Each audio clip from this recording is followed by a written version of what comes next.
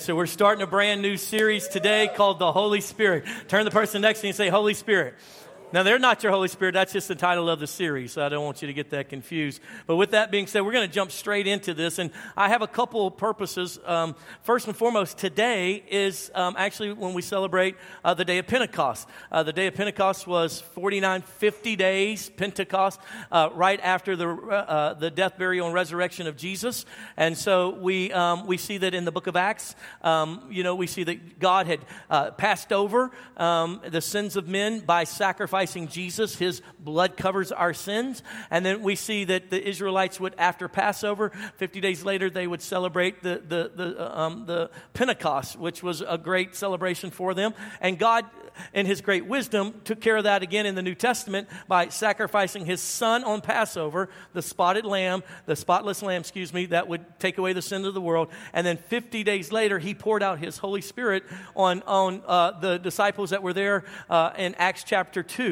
And so we're celebrating that, as well as I want to begin to help you engage with the person of the Holy Spirit. I want to teach you His nature. We'll look into a little bit of His nature today. And in the days to come, I'll teach you how to interact with the Holy Spirit, that you could become the person that God's made you to be. And I really want to kind of open with, the Holy Spirit's kind of gotten a bad rap because people have misappropriated that relationship. And so on. Hopefully we can clean that up. And my goal is that at the end of this series, or throughout this series, each and every one of us come into deep, real, authentic relationship, fellowship with the Holy Spirit. So with that being said, 2 Corinthians chapter 13 and verse 14, that's our key scripture.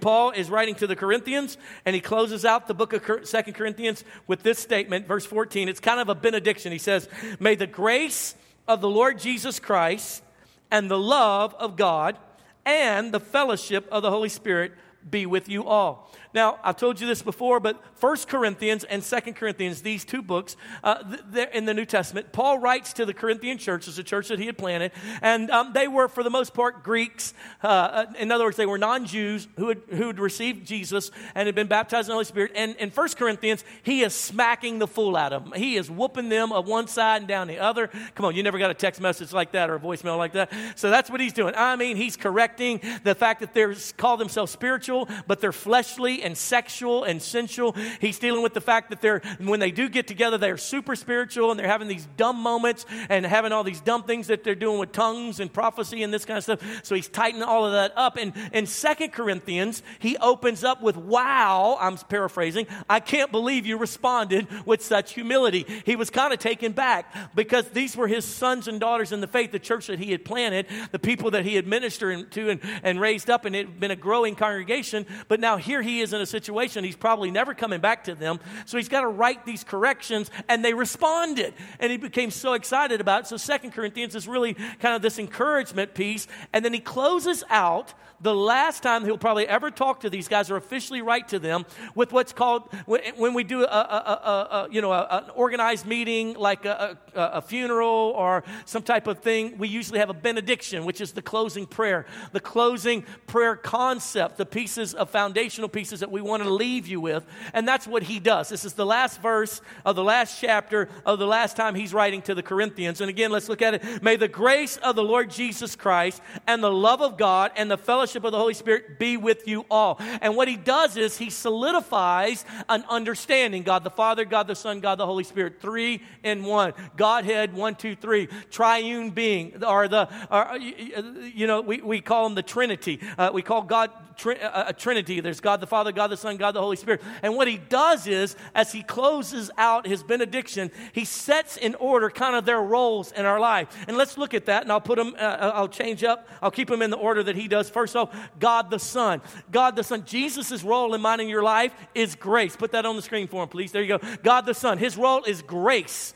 You and I are saved by faith, but it's because of his grace that he had upon it. You and I can't work for it. We become a Christian because of the grace that Jesus extends to us. Though we are sinners, though we don't deserve it, he extends grace. That's his role in our life, extending grace to us, extending grace to us. And then he says the next piece, "And God the Father and the love of God the Father." May you have the grace of Jesus on a daily basis, every moment of your life. And may you understand the role of the Father. May you have the love of God the Father. See, some of you understand the grace. You came to Christ and you say, okay, I'm saved. But some of you have grown up in churches that taught you, or in relationships that taught you that you have to work for God's favor. He doesn't love you if you keep on sinning, if you make these mistakes, and if you in Jesus and you don't do this for him, and you're actually working for your salvation. It is by faith through grace in Jesus Christ that we're saved. The grace of God, come on somebody, it's by grace through faith in Jesus that we're saved. That grace was extended to you and me. We receive it freely, and some of you understand that.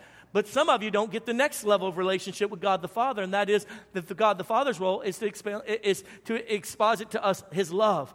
And he so loved us that he gave us his grace message. He gave us his grace proponent, Jesus Christ. But you don't quite get the love of the Father. And that's why some of you, because you had a bad relationship maybe with your father growing up, you don't understand what real love is. And so that's why you're looking for love in all the wrong places. That's why. Because your identity is not wrapped in the security that I'm loved. I'm a son. No matter what I do, he loves me. Even when I'm disobedient, he spanks me. Oh, yeah, I'm being spanked. But he spanks me because I'm a son. I'm a daughter. And when you don't have that revelation, see, that's still not at work in your life. That's why you have some of these deep insecurities that are still driving you into foolishness and goofiness. And once you get that revelation, of course, we have the revelation of his grace. We come to Christ. We come to Jesus through his grace. We become Christians because of that grace. Then, all of a sudden, we become solid in our walk with God because we understand his love, and his love on a daily basis. That's what he's saying, that you would get his love, the love of the Father. And then he says the third area, or the third person of the Godhead, and that is that you would have fellowship with the Holy Spirit. God the Holy Spirit. God the Father, his love, God the Son, his grace, and God the Holy Spirit, fellowship. In other words, what you got to grasp is God the Father and God the Son are seated in heaven. The Bible says that Jesus is seated at the right hand of the Father, making intercession for us. Jesus said, I'm not going to leave you like orphans. I'm going to leave this earth, but I'm going to send to you the Holy Spirit, and he will live and abide in you. He will convict you. He will strengthen you. He will comfort you. And my whole reasoning for this series is because I meet a lot of Christians at Church on the Hill who have no fellowship with the Holy Spirit, no daily interaction. I know that word fellowship, you don't use it very often in your day-to-day English talk back and forth with coworkers and friends. But that word fellowship, what we're talking about is interaction, relationship.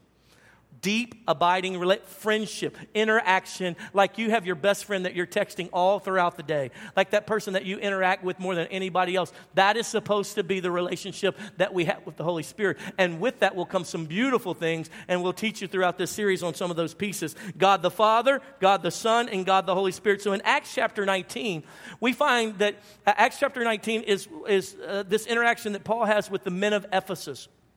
I want to read it to you here in a second, but let me set it up for just a moment. So in Acts chapter 19, we're already 20 years into Christendom.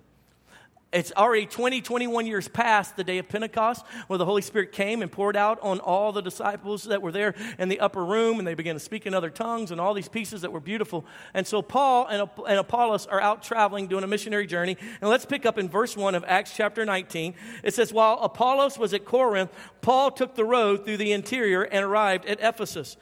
There he found some disciples and asked them, did you receive the Holy Spirit when you believed? They answered, no. We have not even heard that there is a Holy Spirit. Well, who do you have fellowship with? He's got to be thinking, so who's encouraging you? Who's giving you power to overcome sin?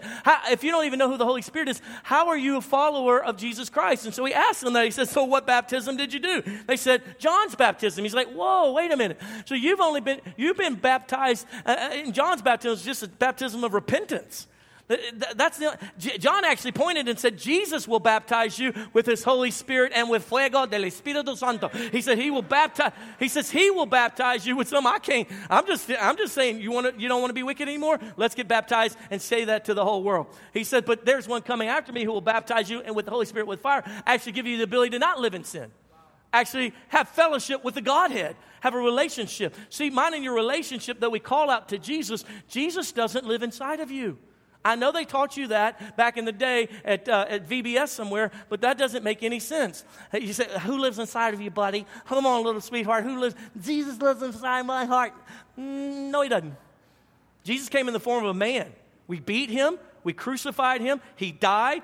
the Spirit of the living God resurrected him from the dead. He came for about 40 days and showed himself to over 500 people. Then he ascended into heaven and is now seated at the right hand of the Father. So who lives inside of us as believers? His Holy Spirit.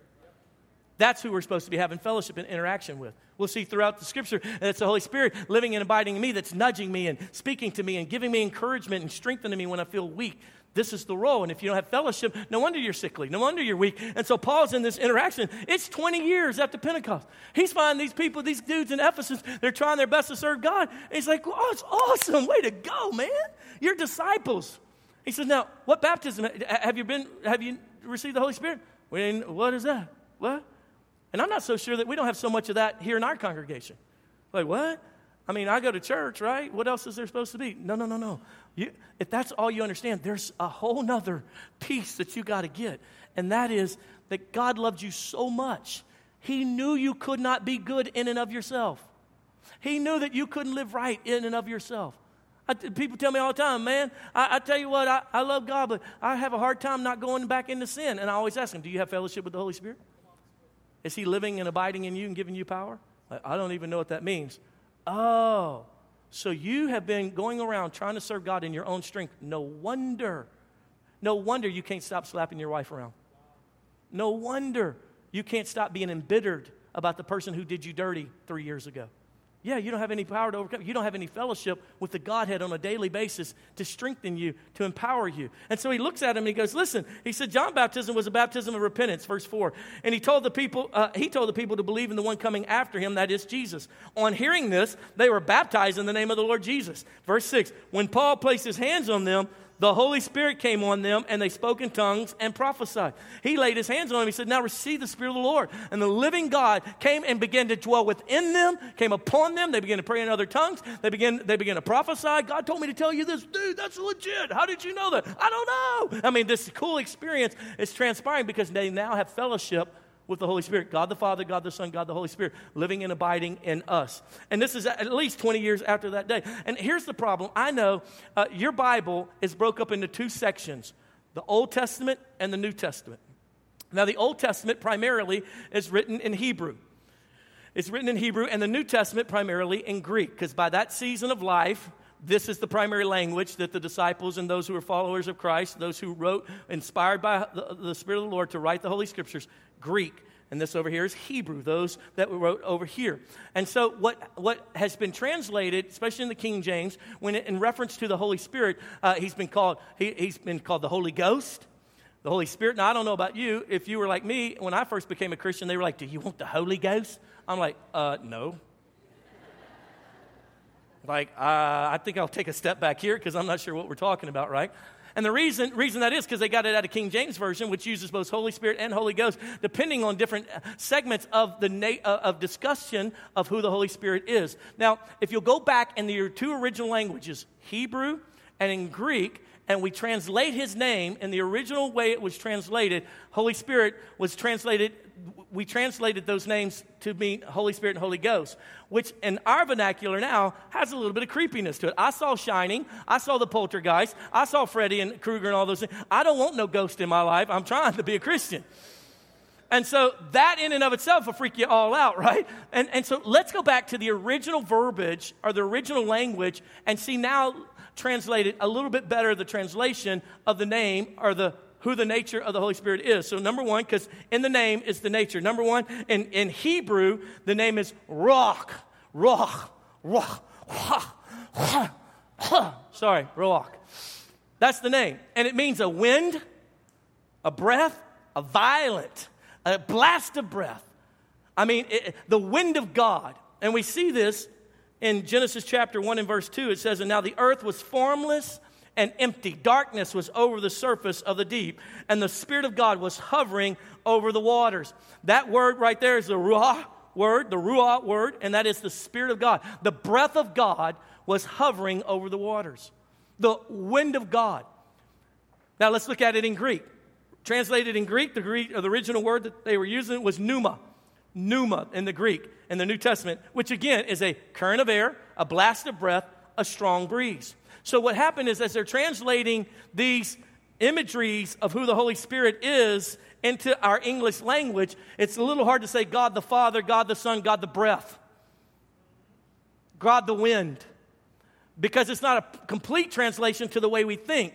Because in the Greek, in the Hebrew, it's not a substance, it's a him, it's a person with characteristics and nature. But part of his key component of who the Spirit of the Lord is, it's the breath of God. And Adam was there, and he was a formless and without void. God took him from the dirt, and he made Adam. And then the Bible says, and then he blew into him the breath of life. And Adam came alive.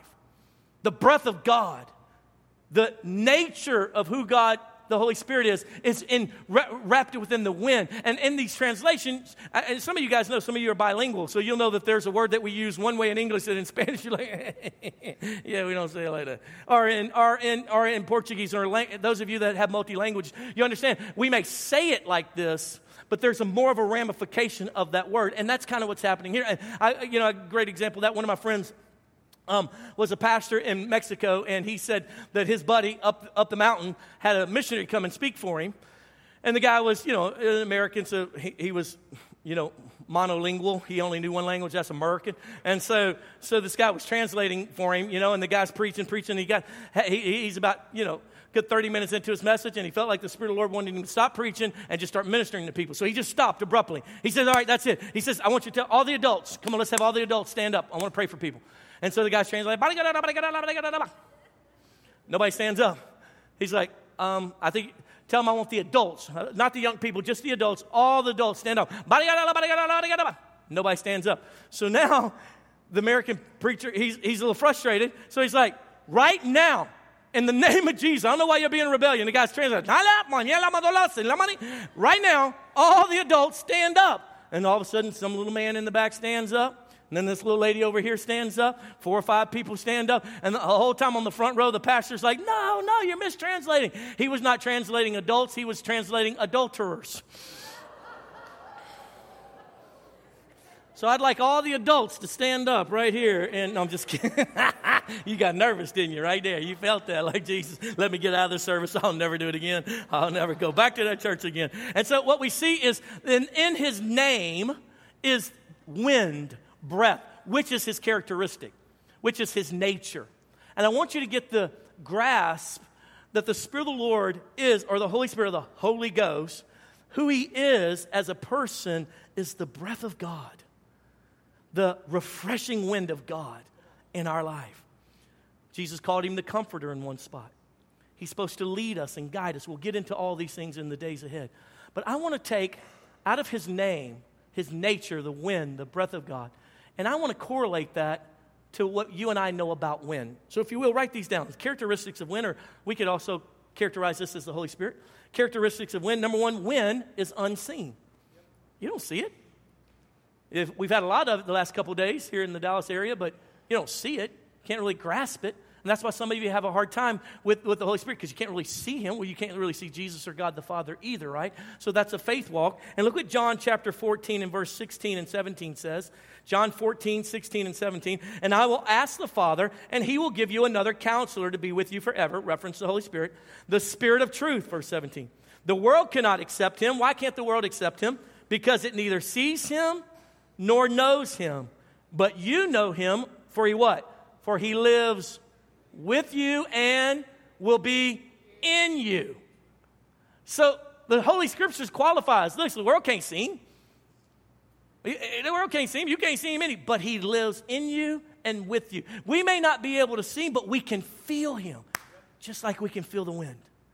I don't know where it's coming from. I don't know where it's going, but I can feel the Holy Spirit. It's the Holy Spirit who's nudged me. It was the Holy Spirit that nudged some of you to get up in the rain and come to church today. That's who nudged you. The feeling, the sense that you got, man, I don't want to be like this anymore. I can remember being away from God and being miserable in my own state of affairs and had this feeling, this sense come over me. I don't want to be like this anymore. I don't want to live like, who nudged me? It sure wasn't the pit of hell. Wasn't Satan like, I'm beating you up so bad you're ready to turn to God? Wasn't that. It surely wasn't my own intellect. Why? Because I enjoy sin. The Bible says sin is fun, but for a season. It was the Spirit of the Lord, because the Bible says the Holy Spirit is going to convict the world of sin, righteousness, and the judgment to come. That's the Holy Spirit nudging you and I. That's the feeling when we get. I don't know if you've ever had this where the Spirit of the Lord has kind of just nudged you to say this to this person. They go, oh my God, how did you know that? I am pushing on you, and I have no idea how that happened. Some of you, before you were even Christians, the Spirit of the Lord was pushing on you and nudging you, and you would do certain things. You're like, where did that come from? It was the Spirit of the living God. Why? Wooing you closer to God. That's who you and I are supposed to have fellowship with.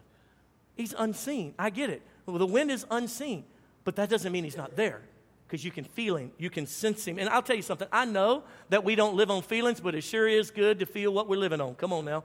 I am so grateful to feel the peace of God in my life when everyone else is frustrated.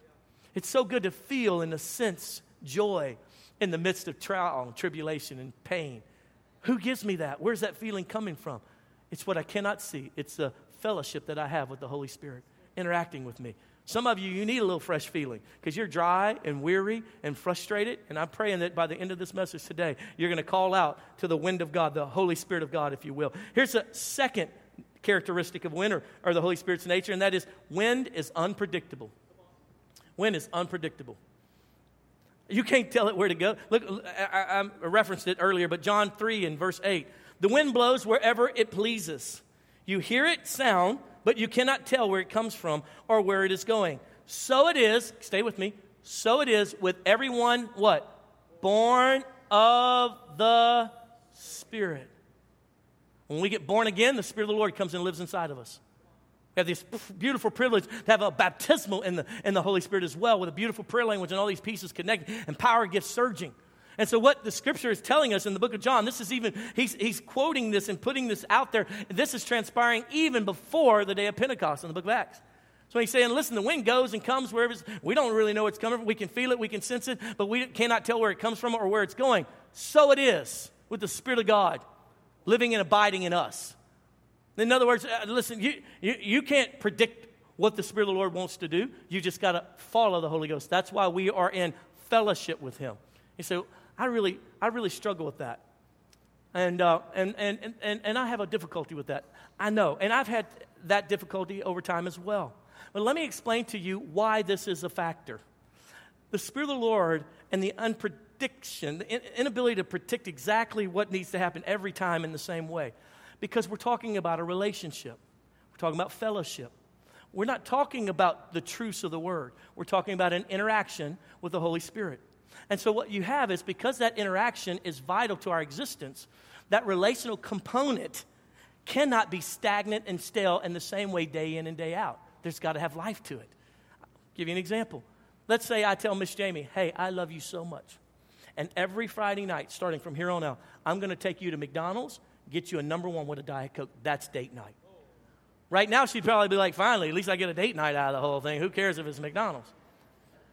But the first few Friday nights I would do that, she's like, okay, all right. But after about a couple months, she would probably look at me and go, that's all you got? That's the best we got. You're going to take me to McDonald's. This is your routine for the rest, 50 years, this is what I got to look forward to. It would be miserable. And so what happens is, what I love about the wind, the Holy Spirit, is that just because He did it this way last time doesn't mean that God wants it done that way this time. The Word remains true. Everything is truth. His words do not change. They are forever and ever and ever. But our interaction relationally has these wonderful ups and downs and wonderful experiences and new experiences. Why? Because His mercies are renewed every morning. Because His relationship with us should be new and fresh. And what happened? Because otherwise, then we'd start making doctrine out of relational pieces. For example, there was a season back here in the United States where people began experiencing holy laughter. The Spirit of the Lord would follow them. They'd just start laughing. It was cute as all get out. It was like, have you ever taken a 2-year-old and tickled them to where they TT on themselves? That's what God was doing to a large portion of Christendom in the United States. It was magnificent. I had the experience. But then what happened was people started making doctrine out of it. That every service had to have laughter. So you go to preach and people go, and they fall all over the place. I'm like, dude, I'm trying to preach the word. Stop. Well, I can't help it. The Spirit of the Lord's doing that. No, He's not. Because you're creating disorder. You're creating confusion. And so, yes, He's unpredictable, but He's also orderly. Why? Because it's a relationship. Are you with me? Say yes. You say, man, that's interesting. You have any biblical example of that? Well, I have a wonderful biblical example. You can go look it up later, but it's found in Mark chapter 8 and verse 22. Jesus is brought to Jesus as this blind man. His friends bring him to Jesus, and their opening statement is, will you lay hands on him? Because up until that point, Jesus laying hands on people and they're getting healed. Boom, boom, boom, boom, boom. Jesus, please lay hands on our blind friend. And Jesus does this. Nah, I don't think so. Takes him by the hand and takes him out of the city. Takes him out of the city. When he gets him out of the city, away from everybody, he goes, and spits in both his eyeballs. Can you imagine? His friends are like, oh, you done messed it up. What happened to the lay on the hand thing? Because you laid hands on that guy over there. He got right. He got healed. This one got healed. And now you're not going to lay hands on him. You're just going to spit on our friend. And poof, his eyes open. Why? Because he's like, you're not putting me in a box, sucker. You're not going to. I'm not. Because then you'll chase the strategy instead of the relationship. We as humans have this thing. We don't want to have a relationship. We just want to figure out how it's done and just do that all the time. We don't want to keep developing a relationship. So that's why you keep reading books and watching YouTube videos on how to fix your marriage instead of sitting down talking to each other. And that's what Jesus said, you ain't doing that to me. You're going to have a relationship with me. And so guess what I'm going to do? I'm going to stir it up a little bit over here. Why? I'm going to do it a little different over here. Why? Because we're in a relationship. This is what the Spirit of the Lord is like. He's unpredictable at times. And so he has full reign. If he wants to mess up this service and the order that we have in place and wants to do something different, it's his service. He and I are in fellowship. You and he need to be in fellowship. And let's let him lead us. Come on, you there? Say yes. Here's the third piece that you understand about wind and the nature of the Holy Spirit is that wind is powerful. Everybody say powerful. Have you ever been in a tornado? They're pretty powerful, aren't they? Anybody who's ever been in a tornado in this room? Okay. So I came from Louisiana where we had hurricanes. And which are pretty powerful, but nothing like a tornado. So when I moved here 18 years ago, we were here the first 9 months, and all the sirens started going off. I was like, what is that? They're like, the tornadoes, and they all took off running. I was like, oh. So I got my wife's minivan, and I began chasing the tornado. Lesson number 1 in chasing tornadoes, don't use your wife's minivan. That's a dumb thing. And so I get, and the police are waving me off the roads, and I get within probably a mile or so from this tornado, and I get out of the van. And when I tell you, I mean, it is the most impactful moment. I've never seen this kind of power, you know. And I love that about that old movie. What was it, Twister or something, when the cow's flying through the air? I mean, that's the imagery, right, that we have with this kind of power. That is the imagery of who the Holy Spirit is. He is power. In fact, on the day of Pentecost in Acts chapter 2, it says, and it seemed like tongues of fire came and rested, but it says, the Spirit of the Lord came upon them in great power.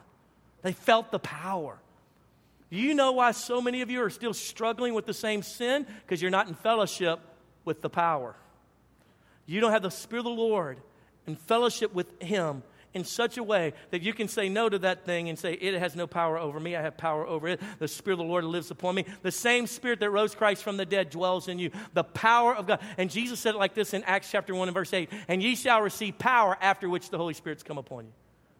The goal of the Holy Spirit in our life, one of the key goals is power, not tongues, not giftings and all that. Those things are beautiful and wonderful, but power. I want my people who go to our church, the people that I'm in friendship and relationship with, to be able to heal the sick, raise the dead, cast out devils, not to be limited to every temptation that comes their way. I just can't stop it. I want you to have power over that, and that comes with fellowship with the Holy Spirit. That was God's answer to our humanity and our inability to overcome our own sin, was to give us the same power that Jesus had that rose him from the dead, the Holy Spirit, the relationship. Charles Finney was a 19th century attorney who turned to became a revivalist. He served the Presbyterian churches for a number of years and is actually credited with the founder and the guy charging forth the Second Great Awakening here in the United States, which was a spiritual awakening that happened in the upper New York area there on the East Coast, supernatural. He was also the father of modern revivalism. Charles Finney actually was one of the key components, he and a couple other spiritual leaders of his time that promoted social reform. And after he had this experience with the Spirit of the Lord, he began to be one who was fighting against abolition of slavery and equality of education for women and people that didn't get to be educated. And the reason why he would attribute the supernatural change that happened in his way of thinking was because of an encounter. And I want to read it straight out of his journal that he had some years into his Christian walk. He says, "But as I turned and was about to take a seat by the fire or the fireplace, I received a mighty baptism of the Holy Ghost without any expectation of it, without ever having the thought in my mind that there was even such a thing for me, without any recollection that I'd ever heard the thing mentioned or by any person in the world. The Holy Spirit descended upon me as a manner that seemed to go through me, body and soul. I could feel the impression like a wave of electricity going through and through me. Indeed, it seemed to come in waves and waves of liquid love, for I could not express it in any other way. It seemed like the very breath of God. I can recollect distinctly that it seemed to fan me like immense wings. The breath of God came upon him. The Holy Spirit came upon him, and he became one of the greatest revivalists in the history of the United States and potentially even the world. Charles Finney did more things to transform our nation. Why did these things happen? Once he got in fellowship with the Spirit of the living God. And he called him a wind. It was as though, he said it fanned me into flame. It was like a mighty rushing breath of God inside of me. I tell you, there's power for you as you and I come into relationship and fellowship. I'm sorry that people have misappropriated the Holy Spirit. But here's the beauty of what we're going to do in these next 4 weeks. We're going to look at what the Word says, not at what Pastor Adam says, or not what your last church said, or what some person on YouTube says. And this is going to be a journey, and all I ask for you to do is say, Holy Spirit, if you're real, I want to know you. And those of you that have known him, it's time for you to have a refreshing in that relationship because it's gotten a little stale for some of us. And I know that by way of the Holy Spirit explaining it to me. Here's the fourth characteristic of wind, and that wind is refreshing. Somebody say amen. Wind is refreshing. You know how much you love to go sit out. Listen, it's so funny when you guys get around vacation time. I'll ask you, hey, where are you going? We're going to the beach, Pastor. We're going to go sit on the beach. I'm just going to sit and have that sea breeze just come across my face. And some of you ladies will start, putting pictures out there on social media, and there you are with your toes on the edge of the water. The sun's going down, real romantic. The wind is blowing. There's no concrete jungle of the DFW area. You're out there, man, and the seabirds are flying around and kind of stuff. And you're just a romantic moment. Your husband's in the hotel room flipping through the channels on the cable, and you're sitting there, and it's the breeze of God, the breeze of the ocean just washing over you, and just so refreshing. That's the role of the Holy Spirit, is to refresh us.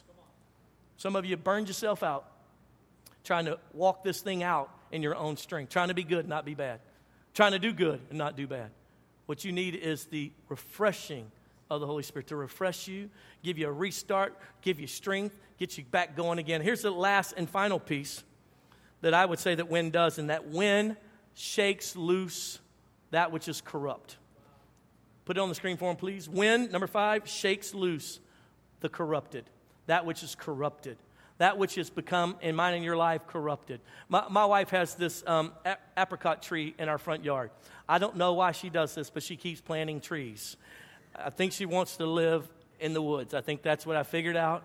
And we live in Dallas, so it's a tough place. But so she planted this apricot tree a couple years ago, and last year it put out a few little apricots. It was kind of cute. Well, this year it went crazy. We cut it back. There must be 500 apricots on this tree, and so we recognized them. And the way it works in Cedar Hill is every bug figures out there's a fruit tree. Let's go! And they come and they try to destroy that fruit. And so Cohen sprayed it for us a couple times, keep the bugs off of it. And I've come back around and we tried to spray it a couple more times. But no matter what we're doing, there's still bugs getting in there. I mean, there's a portion of those pieces of fruit that are just getting rotted and so forth and so on. But I thought, if you wouldn't mind, I'd like to show you a little clip of this tree. And what has happened is the wind has begun to shake off that which is corrupted in the midst of the wind that we've been having because it's broken loose. So play that footage for them for just a second so they can see what I'm talking about. So there you go. There's our apricot tree.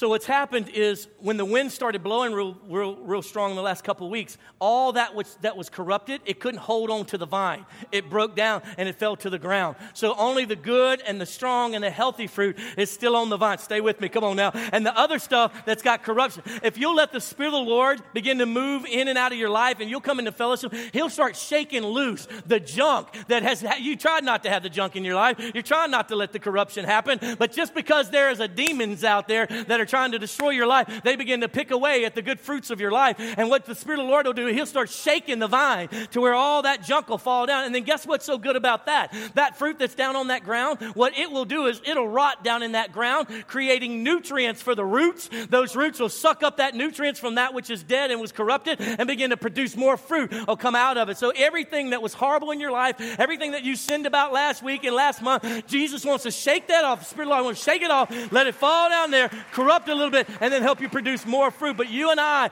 have to come in fellowship with the Holy Spirit. He'll blow across your dry soul. He'll bring refreshment to you. You keep trying to figure out how to do this thing, how to be good and take all the sermons and do them just exactly like Pastor Allen's been preaching and trying to read your Bible, trying not to be bad. Friend, at the end of the day, God the Father's love, that's His role. With us. The Son's grace, that's His role. But it's God the Holy Spirit's role to be in fellowship with us, to strengthen us, to breathe life on us, to give us help to overcome. And you keep trying to do that without Him, and you've cut out the strength of what God planned for your life. In ancient maritime situations, we had an area around the equator where the north winds and the south winds kind of met, right around the equator. And in that, the colloquial term became doldrums, a doldrum. And that's a space where the wind no longer blows because the north winds and the south winds kind of create this space where there's no wind. And for ancient maritime captains, those who were taking their ships and going to the New World and back and forth to the Old World and all the shipping that was happening in the 1800s, it became known amongst the captains that if you got in a doldrum, you were dead. A place where the wind was not blowing, a space where there was no wind. And they would find themselves at times being pushed off a course into these doldrums. They would just kind of happen based on the rotation of the planet and all these pieces. They would just kind of happen in these seasons. And you could be out there weeks, months, and you would find these ships floating months later, years later, all aboard dead. Because there was no rain, there was no movement, and they got stuck out in the ocean miles. And so they would try to row out of it, but they couldn't get out of it because it would stretch for miles and miles and miles where there was no wind. Nowadays, we have all of our power vehicles, and so they just trudge right through it. But in those days, the wind, they counted on the wind. And some of you are living your Christian life just like that. You're paddling and trying to get out of this dry season. You don't understand, God, where are you? Where are you? He's like, I'm right here, but you got outside of where I'm blowing. You have no relationship or fellowship with my breath, with my wind, with the Holy Spirit, the nature of God fixing you and correcting you and blowing in the dry areas of your life. And you're sitting there like, God, I don't understand. I don't understand what's going on. I don't understand work. I'm doing everything I know to do. You're doing everything you know to do except allowing the Holy Spirit to breathe on you. Because when He breathes on you, He shakes loose the corrupt. When He breathes on you, He refreshes, He corrects, He brings life, which means you have to let go and let God. And this is a tough place for a lot of people. As we come back into the weeks ahead, I'll teach you how to be in relationship with the Holy Spirit. But today, I want to call you to a place of refreshing. I want you to know the God of the Holy Spirit, to come into fellowship with Him so that your life will not end up in a doldrum, dead with no way to get out of it. Would you stand with me all across the room? Let me minister to you for just a couple of moments. I want you to close your eyes and bow your heads right where you stand. And then as a sign of surrender, though you may be uncomfortable, I would like you to lift your hands all across the room. This is what children do when they come running to their mom and their dad, saying, pick me up. And as you've got your hands lifted, I want you to invite the person of the Holy Spirit into your life. I can't do that for you. I can't make that happen for you. I'm asking you here and now, whether out loud, under your breath, but I want you to ask the Holy Spirit to come and fellowship with you, to come and be Lord of your life. If you felt dry and weary because there's been no activity in your Christian walk, there's been no Spirit-led life happening for you, would you just admit that to the Holy Spirit and say, I have gotten in a place where there is no breath of God, no Holy Spirit, but I don't want that anymore. Holy Spirit, come. He's a gentleman. He will not force himself on you, but invite him to come into your life and to lead you and to guide you. Father, in the name of Jesus, I want to thank you for sending your Holy Spirit. Jesus, thank you so much for not leaving us as orphans. Now, Holy Spirit, come. Breathe on these, the sons and daughters of God. Let fresh wind come into their cells. Let a fresh breath in their lungs. Let the power of God begin to surge down their spine and back up their spine. Let the nudge of truth that is revealed by the Holy Spirit begin to be active. Oh, let sincerity happen. Let tears flow. Let engagement happen. Let the unpredictable be a part of our daily walk. Let life and life more abundantly come. I rebuke the devourer in Jesus' name. I rebuke the liar.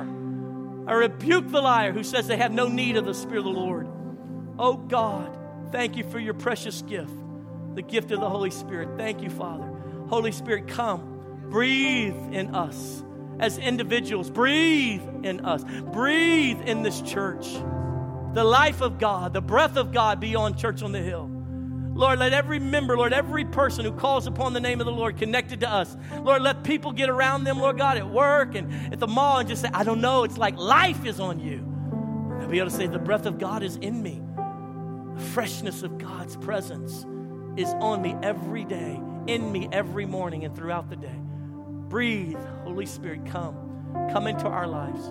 Baptize us afresh. You can put your hands down. I know your arms are tired. With every head bowed and every eye closed, I want to now give a call for anyone to say, Pastor, I don't know what to do. I'm in a place where I know I'm not a Christian.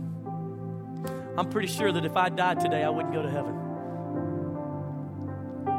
Friend, I got some good news for you. You came to the right place.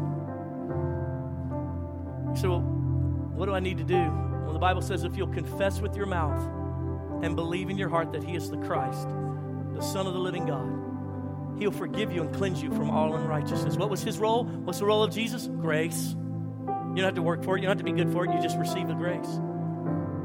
Maybe you say, Pastor, I used to be a Christian, but I walked away from God. Junk happened in my life. I just got ticked off. I just said, you know what, I don't want to do this anymore. And I got frustrated and I walked away. But today I'm sitting here in this service. I've been listening. I feel God tugging at my heart. I miss him and I know he misses me. I want a relationship back with him. What do? Confess with your mouth, believe in your heart. He's the Christ, the Son of the living God. He'll forgive you, cleanse you from all unrighteousness. He'll receive you back as a son or a daughter. You say, Pastor, I've never heard these kind of teachings before. I don't really get it all. But my heart is like pounding in my chest that this is right. I don't understand it all intellectually. And friend, that's the beauty of a relationship. That's the beauty of the God that we serve. We can never completely comprehend him, for his ways are higher than our ways. He's God. But we can accept him in faith. Let his grace wash over us.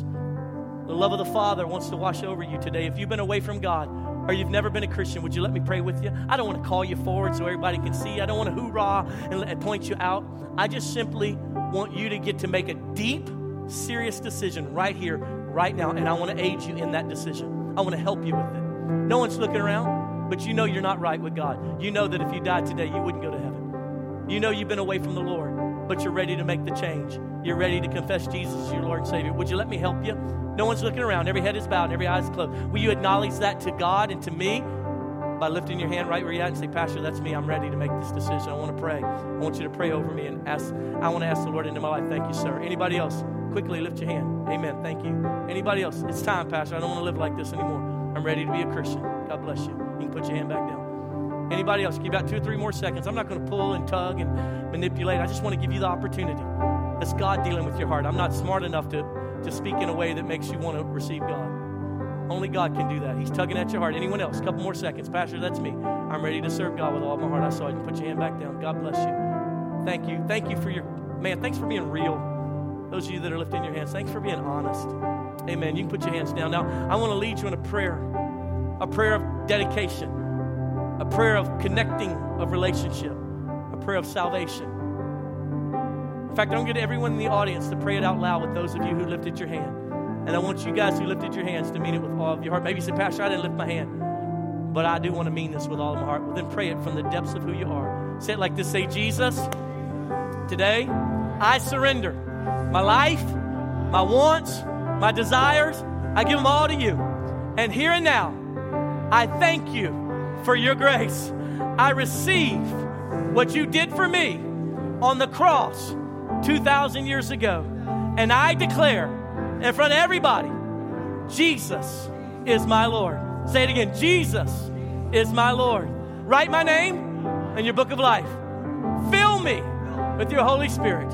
I promise to serve you forever and ever in Jesus' name. Keep your head bowed for just a moment. Father, I pray for every man and woman who prayed that prayer for the first time or returning back to you prayer. They cried out to you, Lord God. Your word is so clear. You don't need their money. You don't need them to go to church. This was between you and them. And Lord God, as they cried out to you, your word says you respond, and you are now forgiven them, and you've embraced them as sons and daughters. They belong to you. Now, Lord God, they're still got so much to learn, and you're going to be there for them. Holy Spirit, come. Holy Spirit, come into fellowship with these who cried out to the Lord. Father, I thank you for your kindness. I thank you for transforming our lives. And Lord, I pray the peace of God, which surpasses all understanding, begin to guard their hearts and their minds through Christ Jesus. And we call it as so in Jesus' name. And everybody shouted amen and amen.